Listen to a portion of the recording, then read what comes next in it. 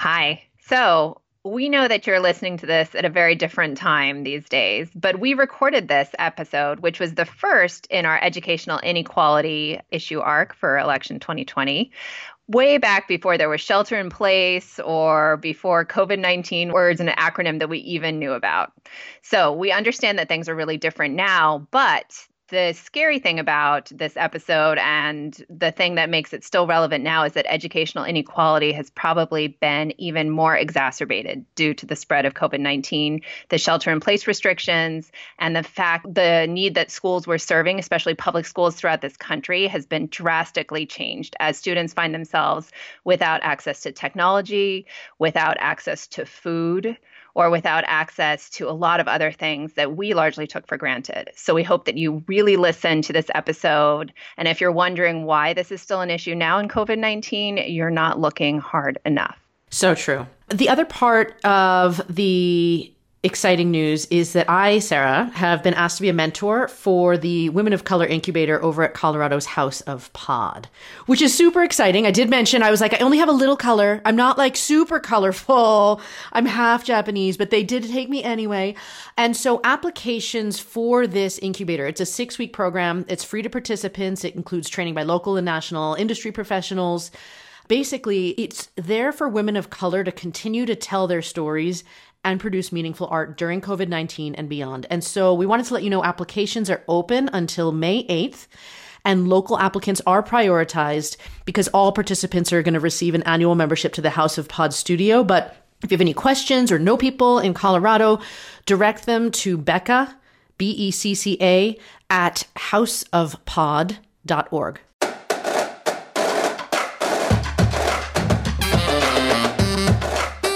Welcome to the Dear White Women podcast. We're your hosts, Sarah and Misasha.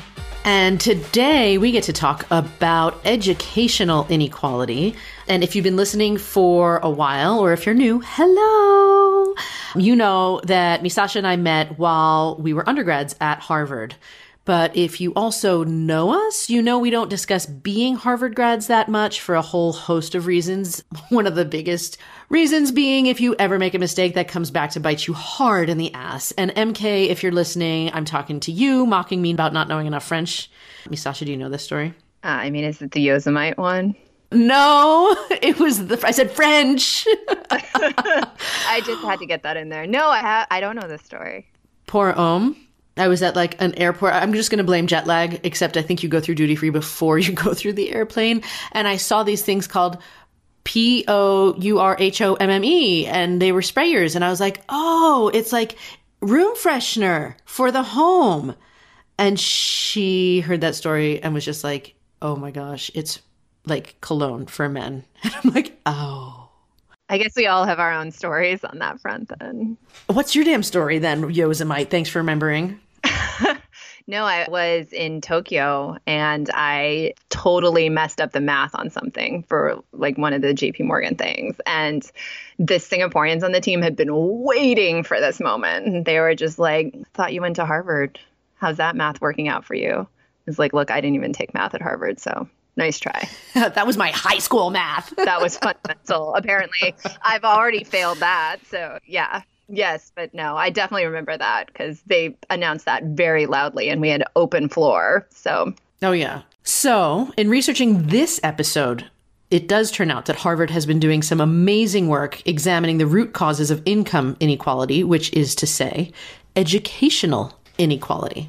And the Harvard Gazette, specifically in February of 2016, released a great article on educational inequality that we're going to pull a lot from for today's podcast, starting with their profile of Deval Patrick, who is the former presidential candidate and basically a guy who's done a ton of stuff in his life. Before Deval Patrick, who was a Harvard undergrad in 1978, and he graduated from the law school, so total underachiever, in 1982, was a popular and successful 2-term governor of Massachusetts before he was the managing director of high-flying Bain Capital, and long before he was Harvard's 2015 commencement speaker. He was a poor Black schoolchild in the battered housing projects of Chicago's South Side. The odds of his escaping a poverty-ridden lifestyle, despite being very smart and having a lot of drive, were long. So how did he help mold his own narrative and triumph over this baked-in societal inequality? Through education. Education has been the path to better opportunity for generations of American strivers, no less for me, Patrick said in an email to the Gazette when asked how getting a solid education, in his case at Milton Academy and then at Harvard, changed his life. What great teachers gave me was not just the skills to take advantage of new opportunities, but the ability to imagine what those opportunities could be. For a kid from the south side of Chicago, that's huge. I mean, if inequality starts anywhere, many scholars agree it's with faulty education. And on the flip side, a strong education can act as like this magical key that opens gates through every other aspect of inequality, whether that's political, economic, racial, judicial, gender, or health-based. And so, I mean, simply put, a top-flight education usually changes lives for the better. And yet here, in the world's most prosperous major nation, it really remains an elusive goal for millions of children and teenagers. I mean, side note, here, what is a public school? Because we'll talk eventually about public versus private schools, but when we're talking about education funded by the government, it's a public school, which is largely defined as a federally funded school administered to some extent by the government and charged with educating all citizens. And since the beginning of this foundation of public schooling, the government has struggled to answer the following questions, which, if we're honest, are really tough to define even when we mull it over ourselves. One is, what is the primary purpose of public education? 2, who should be able to receive the educational services provided to the general public? And 3, how does the government ensure consistently high quality in the educational services it provides? We've come a long way from 1635 when the first school was formed and when it was designed to teach children Puritan values and how to read the Bible. And throughout the changes that we've seen in the Department of Education over more than the last century, the goals of the agency do remain intact. And the website of the Department of Education articulates this goal: to promote student achievement and preparation for global competitiveness by fostering educational excellence and ensuring equal access. So going back to that first school in 1635, that, migrated into sort of a revolutionary concept of free, non-sectarian public schools, which spread across America in the 19th century. So not a ton necessarily widespread before then, but in the 19th century, that's when we saw the concept of the public school really expand. And by 1970, America had the world's leading educational system. And until 1990, the gap between minority and white students, while clear, was narrowing. But educational gains in this country have plateaued since then, and the gap between white and minority students has proven stubbornly difficult to close, says Ronald Ferguson, who's an adjunct lecturer in public policy at the Harvard Kennedy School and the faculty director of Harvard's Achievement Gap Initiative. That gap extends along class lines as well. In recent years, scholars such as Ferguson, who is an economist, have puzzled over the ongoing achievement gap and what to do about it, even as other nations' school systems at first matched and then surpassed their U.S. peers. And here's some perspective for you listeners. Among the 34 market-based, democracy-leaning countries in the Organization for Economic Cooperation and Development, which you often see abbreviated as OECD, the United States ranks around 20th. Annually. I'm still going to laugh. And this is 20th out of 34. And so we're earning average or below average grades in reading and in science and in math. So we are not winning in this country here, folks. All right. As Harvard economist Roland J. Fryer Jr. noted in 2015, by 8th grade, only 44% of American students are proficient in reading and math. The proficiency of African American students, many of them in underperforming schools, is even lower. Education may be the key to solving broader American inequality, but we have to solve educational inequality first. Ferguson says there is progress being made, there are encouraging examples to emulate, that an early start is critical, and that a lot of hard work lies ahead. But he also says there's nothing more important we can do. The position of U.S. Black students is truly alarming, wrote Fryer, who, as we mentioned, is also an economist and the Henry Lee Professor of Economics. And he used the OECD rankings as a metaphor for minority standing educationally. If they were to be considered a country, they would rank just below Mexico in last place. And I guess why should this matter to white Americans? And it's because we're all part of one society. And we've talked about averages, but our averages do make up our whole. And these are still all of our kids here, kids who will grow up with our actual children, kids who all will interact with them, work for them, or vice versa.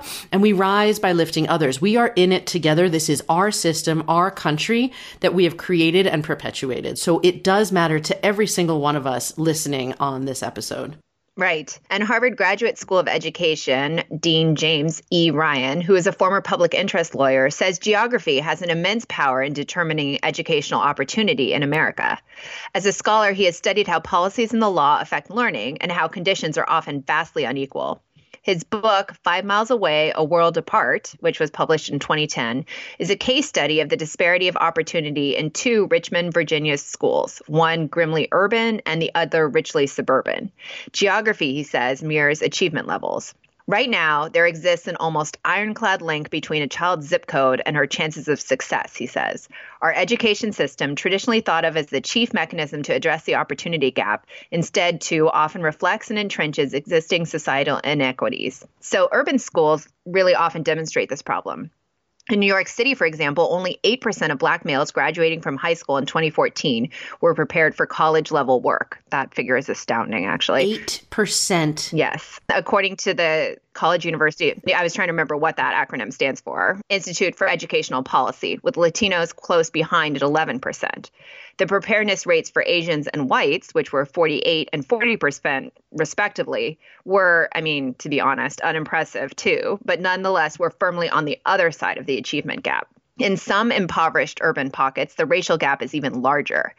In Washington, D.C., and this stat was completely astounding to me, 8% of Black 8th graders are proficient in math, while 80% of their white counterparts are. Wow. That's huge. Right? And Fryer said that in kindergarten, Black children are already 8 months behind their white peers in learning. By 3rd grade, the gap is bigger, and by 8th grade is larger still.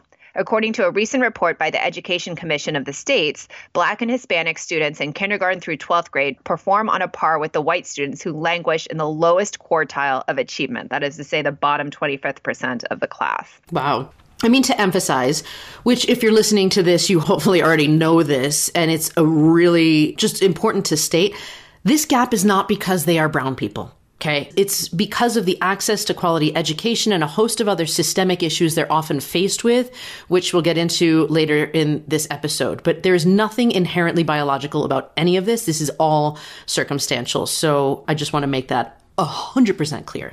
There was once a lot of faith and hope in America's school systems, and the rise of quality public education a century ago was probably the best public policy decision Americans have ever made because it simultaneously raised the whole growth rate of the country for most of the 20th century, and it leveled the playing field. And that's from Robert Putnam, the Peter and Isabel Malkin Professor of Public Policy at the Harvard Kennedy School, who has written several best-selling books touching on inequality, including one called Bowling Alone, The Collapse and Revival of the American Community, and including also Our Kids, The American Dream in Crisis. So historically, upward mobility in America was really characterized by each generation becoming better educated than the previous one. And that's said Harvard economist Lawrence Katz. But that trend, which sort of is this core part of our mythology of success in America, has really fallen off and gotten weaker, especially for minorities. Katz said 30 years ago, a typical American had 2 more years of schooling than their parents. Today, we have the most educated group of Americans, but they only have about 0.4 more years of schooling. So that's one part of mobility not keeping up in the way we've invested in education in the past. And as globalization has transformed and kind of sometimes undercut the American economy, education is not keeping up. Katz said there's continued growth of demand for more abstract, higher-end skills that schools are not delivering, and then that feeds into a weakening of institutions like unions and minimum wage protections. So there's a huge interconnectedness in all of these systems and things that are happening right now. Yes. And Fryer, who's that Harvard economist that we mentioned earlier, he is African-American and grew up poor in a segregated Florida neighborhood. His argument is that outright discrimination has lost its power as a primary driver behind inequality and instead uses economics as a rational forum for discussing social issues. He set out in 2004 to use an economist's data and statistical tools, basically his background, to answer why Black students often do poorly in schools compared with whites. His years of research have convinced him that good schools would close the education gap faster and better than addressing any other social factor, including curtailing poverty and violence, and he believes that the quality of the K through 12 education matters above all.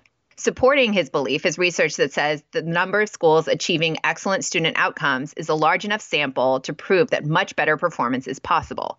Despite the poor performance by many U.S. states, some have shown that strong results are possible on a broad scale. For instance, if Massachusetts were a nation, it would rate among the best performing countries. I mean, didn't we mention that in Massachusetts, slavery was mentioned over 150 times in their curriculum textbooks versus southern states and even Idaho that were like under 5 times that they mentioned slavery? I mean, this was in a previous episode about education that we've had, but it shows teaching diversity and teaching different narratives does not hurt academic or human achievement. Preach. At the Harvard Graduate School of Education, where Ferguson is a lecturer and the faculty co-chair, as well as director of the Achievement Gap Initiative, they really look at all of many different factors. So in these past 10 years, he, and he is also Black, has studied every identifiable element contributing to unequal educational outcomes. But lately, he's really been focusing on improving children's earliest years, from infancy to age 3. In addition to an organization he founded called the Tripod Project, which measures student feedback on learning, he launched the Boston Basics Project in August of 2015 with support from the Black Philanthropy Fund, Boston's mayor, and others. The first phase of the outreach campaign, which is a booklet, videos, and spot ads, starts with advice to parents of children age 3 or younger. And when I was researching this and writing this, I thought about you, Sarah, in this part, because the mantra of this program is maximize love, manage stress, right? It's not only its mantra, but its foundational imperative, followed by concepts such as talk, sing, and point. Talking, as Ferguson says, is teaching. In early childhood, the difference in life experiences begins at home. I love, first of all, that you thought of me. If anyone's been in my house, the word love appears and like in so many different iterations in decor around the house. And I really do believe in the power of that and also managing stress and all that sort of stuff. Hello, Positive Psych again. But speaking of what you just mentioned, that the difference in life experiences begins at home and really emphasizing the importance of the really young infancy, like childhood brain development. Have I told you about this insanely cool vest? It's called the Lena vest. Yeah, but I think it's amazing. All right. So locally in Denver, there are some kids in a high school for pregnant and parenting teens, which have been given access to this Lena vest for their young children. I mean, the school is also revolutionary. It's got the school for the high schoolers to actually graduate high school. And within the school, they have a very great education program for the infants and toddlers of these high schoolers. So they're in school together with their children and they get to check on them and they're taught parenting classes. It's just an incredible program to break the cycle, to make sure their children are given advantages too. So this vest, going back to it, has a recording device in it, and it measures how many words are spoken to the child. And it filters out sound, like, you can't just put the kid in front of a TV and say the words are spoken to them. It measures out, filters out other conversations, because I think it became clear that preschoolers need to hear, I'm sure it's not an exact number, but ballpark 21,000 words per day. You can't really count that as you go through and have a conversation, but the point of it is that parents need to be engaging with their children in order for them to have that edge. I mean, these are preschoolers, itty bitty ones. So what the teen parents do in this school is basically compete with themselves to improve upon their word count every time they get to have their little ones wear the vest over the weekend. So it's a super cool program and excellent use of technology, in my opinion. I love that. And it's right in line with the research that's coming out, because Fryer and Ferguson agree that the achievement gap starts early. At age 1, white, Asian, Black, and Hispanic children score virtually the same in what Ferguson calls skill patterns that measure cognitive ability among toddlers, including examining objects, exploring purposefully, and expressive jabbering. But by age 2, gaps are apparent, with Black and Hispanic children scoring lower in expressive vocabulary, listening comprehension, and other indicators of acuity. I mean, if you think about it, if it's at all connected to income, how many parents, and this is a really broad statement here, but how many parents are staying home with their kids in lower income families to be able to speak with their little itty bitty ones that much instead of working 2 or 3 jobs in order to keep the family afloat, right? Food and a roof over your head is probably more critical than words spoken in terms of parents like providing for their kids, but they're all critical to thriving. And it's really becoming clear that it's incredibly important for young children. And so that really does suggest that educational achievement involves more than just schooling, which typically starts at age 5. There's a lot that goes into human development before you start schooling that makes a big difference for the rest of your life. And so researchers are saying the key factors in the gap include poverty rates, which are 3 times higher for Black people than for white people, diminished teacher and school quality, unsettled neighborhoods, ineffective parenting, personal trauma, and peer group influence, which only strengthens as children grow older, as we know. So the point of this is education alone isn't enough, but it does move the needle significantly if you start early. And we'll be talking more about when this doesn't happen in our next episode. So stay tuned.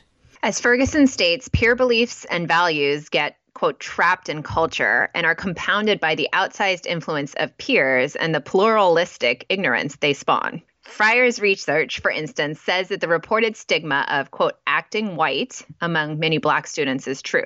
The better they do in school, the fewer friends they have, while for whites who are perceived as smarter, there's an opposite social effect. I mean, white people listening, do you realize that there's a cultural subtext going on in our kids' school here like this for Black children? The researchers say that family upbringing matters in all its crisscrossing influences and complexities, and that often undercuts minority children who can come from poor or troubled homes. Ferguson says, or is it Freier's research in this one, but unequal outcomes are from, to a large degree, inequality in life experiences.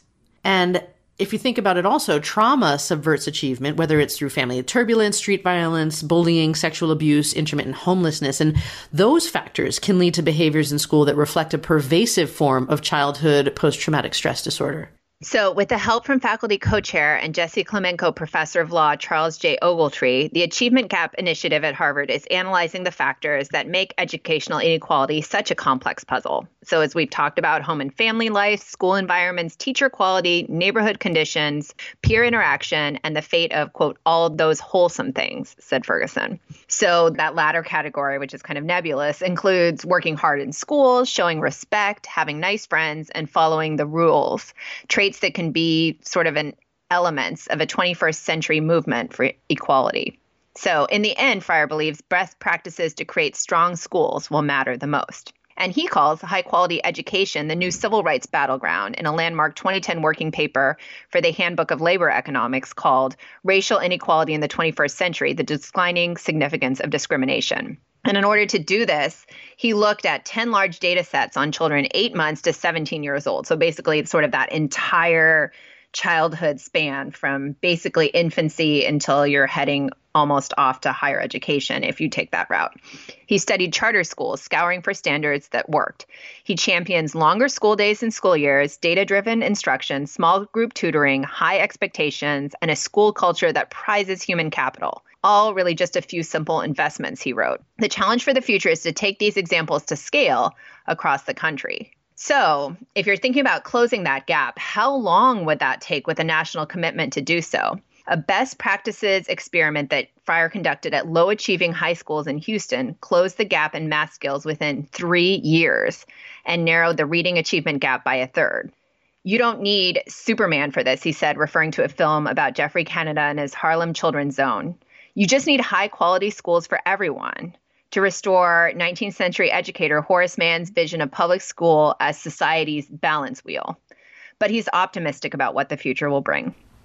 I mean, that's good that there's optimism there. Have you seen Superman? No, but I want to. Yeah, I remember when it came out, and it was on my list, and I still haven't watched it, so I would definitely have that on my watch sooner list now. But one point that we talked about above is really interesting personally, because we as a nation often align the educational inequality argument with access to private schools.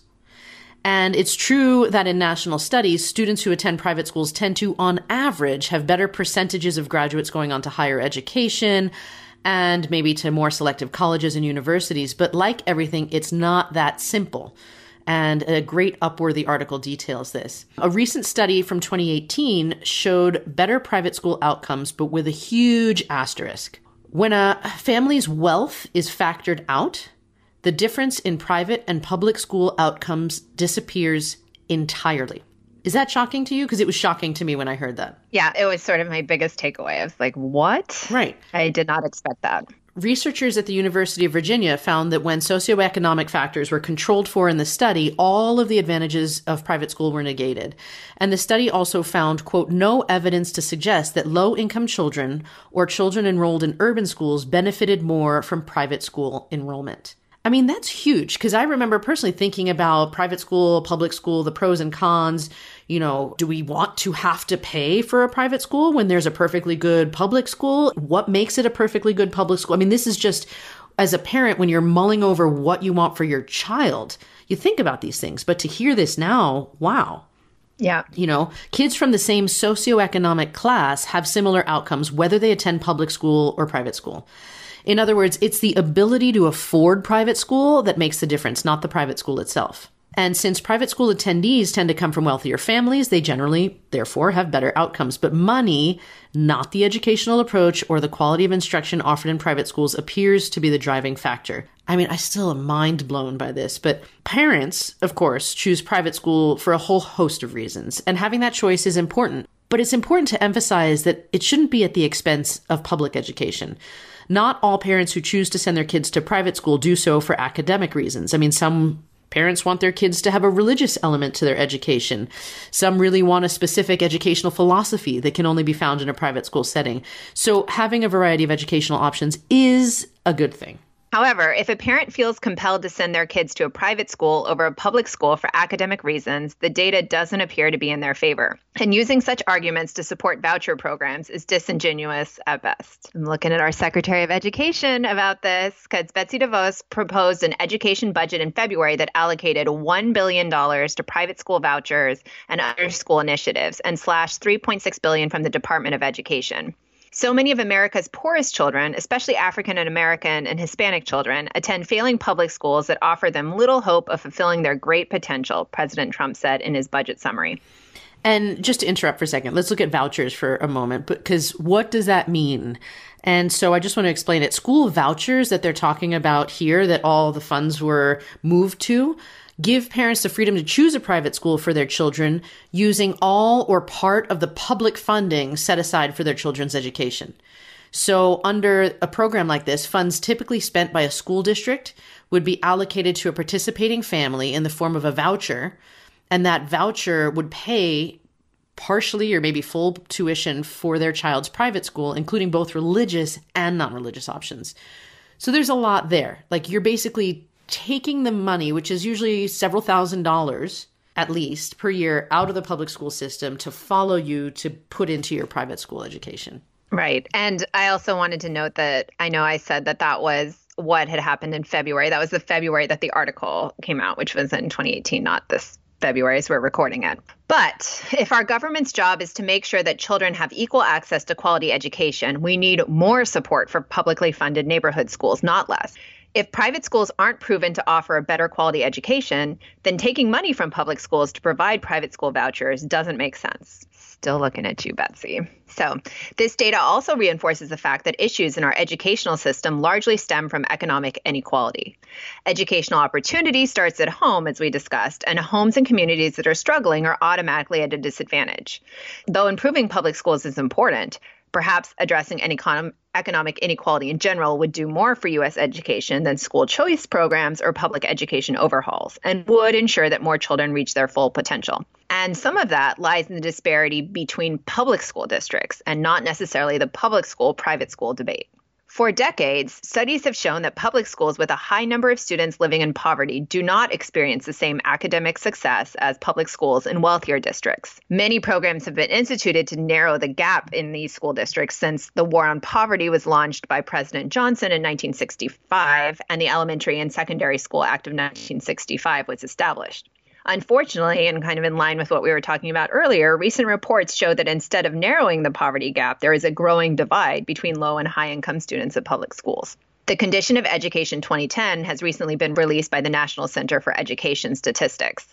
This annual report is federally mandated to provide an assessment of the condition of the educational system in the United States. So the findings that were discussed in a 2018 article on this report were sobering, as they indicate that the gap between high and low poverty schools is a widening one.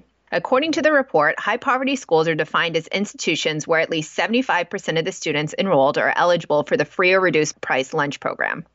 Approximately 6 million elementary students and 1 million secondary students are enrolled in high poverty schools today. So this National Center for Education Statistics, or the NCES report, looks at a variety of characteristics of high poverty schools, including locations of the schools, characteristics of the students, qualifications and characteristics of faculty, administration, and support staff, graduation rates of students, performance on National Assessment of Educational Progress assessments, those sort of nationwide standardized tests, college enrollment rates after graduation. The report compares high poverty schools to low poverty counterparts to determine the difference between the two. And remember, these schools are all still public schools. According to highlights of the report, the number of high poverty schools has risen since the beginning of the century. During the 1999 and 2000 school year, 15% of elementary and 5% of secondary schools were classified as high poverty institutions. But by the 2007 to 2008 academic year, that number had risen to 20% and 9%, respectively. I mean, within 7 or 8 years, that's a huge jump. That's a lot. Right. So 20% of elementary schools are high poverty schools. Yes, by that 2007 to 2008 academic. I'm wondering where we are a decade later. That's really interesting. So the Associated Press reported that while the average of high poverty schools rose during that time frame, the poverty rate of children rose at a much slower rate. The AP report predicted that discrepancy might have been due to the fact that more children were signing on for the free lunch program in the later part of the decade than in the earlier years. Remember we did a whole episode on the school lunch program a while ago? Yeah. I would listen to that episode if you want to hear how many kids are involved and what the federal government might be doing to mess with the kids who have access to food at school or not. But other findings include of this study, cities are more likely to have a higher percentage of high poverty schools than rural or suburban school districts. In terms of regions, the southern and western part of the country saw some of the largest numbers of high poverty schools. Highest percentages are in states like Mississippi, Louisiana, New Mexico, the District of Columbia, and California. And in some ways, you know how like schools are funded, it's funded by property taxes in our country. So that's really, makes sense that if your property taxes are lower in lower income places, your schools are going to be less funded too. But students at high poverty schools were more likely to be minorities and have limited English proficiency. Let's look at high schools. High poverty schools see an average high school graduation rate of 68%, while the graduation rate at lower poverty or richer schools is 91%. And then if you're looking at college, only 28% of high school graduates from high poverty schools enrolled in four-year universities, compared to 52% of graduates from low poverty schools. Wow, so that disparity just keeps going throughout education, their educational sort of cycle as they move through elementary and secondary schools. And Daria Hall, the director of K-12 policy development at the Education Trust, told the AP that students in high poverty schools start slow and are never able to catch up due to lack of support both at home and at school. We take those students who have less outside of school and we give them less of everything we know contributes to achievement inside of school too, she said. Val Plisco, who is an associate commissioner for early childhood, international and cross-cutting studies at the NCES, agreed, saying it's a persistent challenge. I mean, just to interject here, what I remember learning as my kids were growing was that third grade, if by third grade you're not caught up in your reading or your mathematics, you are progressively left behind because things build and build and build on that base of knowledge that they assume kids have, and life gets exponentially harder. So it's really that elementary school level matters so much that everybody is caught up, because otherwise, as you say, that gap continues to widen. Yeah. And according to a report on the ASCD website, there are many challenges facing low-income students from getting the highest quality of education possible. These challenges include, first, the reading gap, where fewer low-income students are exposed to meaningful reading materials. Second, the conversation gap, which is sort of what we talked about before, but low-income parents have fewer constructive conversations with their children daily, probably because they are also busy working their 2 to 3 jobs and trying to figure out how to get food on the table. And the role model gap. Low-income children are less likely to be exposed to adults with college educations and professional careers. The ASCD report also cites studies that show that poverty in the United States tends to be deeper and more difficult to escape from than poverty in other countries. Let's just sit on that for a second. It tends to be deeper and more difficult to escape poverty in the United States than it is in other countries. Yes. That's huge to know. And I think we cover that too in that very first episode that we did on income inequality. And every time I hear that, it's still so astounding when you think, if we are this leader in so many things, but if you get on the wrong side of that income gap, you are there. Yeah. And so many people on the upper crust side are like, just pull up your bootstraps, make it work harder. And it's not as simple as that. That's so important to really feel and understand. Yeah. And this income gap appears to be widening still in the field of public education, leaving more students unable to dig their way out of the poverty into which they were born. Without sufficient education, including training in computers and other practical skills, students will not be able to get good jobs after high school that will help them adequately support families of their own. Hopefully, in reading this report, politicians and educators will be able to sort of see and open their eyes regarding what they could do and do more to level the playing field for students across the country. And more than politicians and educators, the eyes that also need to be opened are those of parents or even people who know kids. Absolutely. I mean, we get it. School choice is a big, big issue. But you also live in communities throughout this country or throughout the world where taxpayer money helps to build up schools. And you can also see the need for that great school district to exist throughout your state or your country to make sure that everyone succeeds. We have said it before and we'll say it again here at the Dear White Women podcast. We believe that we rise by lifting others. So let's make sure that our education system is doing the same. Please consider voting for initiatives that help that. Look for places that you can help, especially if you're coming from one of the wealthier areas or have time to volunteer and give back to others who might not have that support at home. And because this is still part of our election arc, if you want to see where the current candidates for president stand on issues related to education, Politico's got your back and we've got the link. So follow us and stay tuned. If you like what you've heard or you like what you're hearing, please take a second to rate and review us on whatever podcast platform you use. It would mean a lot. That helps us spread the word about our podcast. Or if you're into direct sharing, tell a friend or five about us. And if you want any more information, go to our website at dearwhitewomen.com. We've got all the past episodes, email signups, and all our social media links from there so you can stay connected and get all the bonus material that we offer.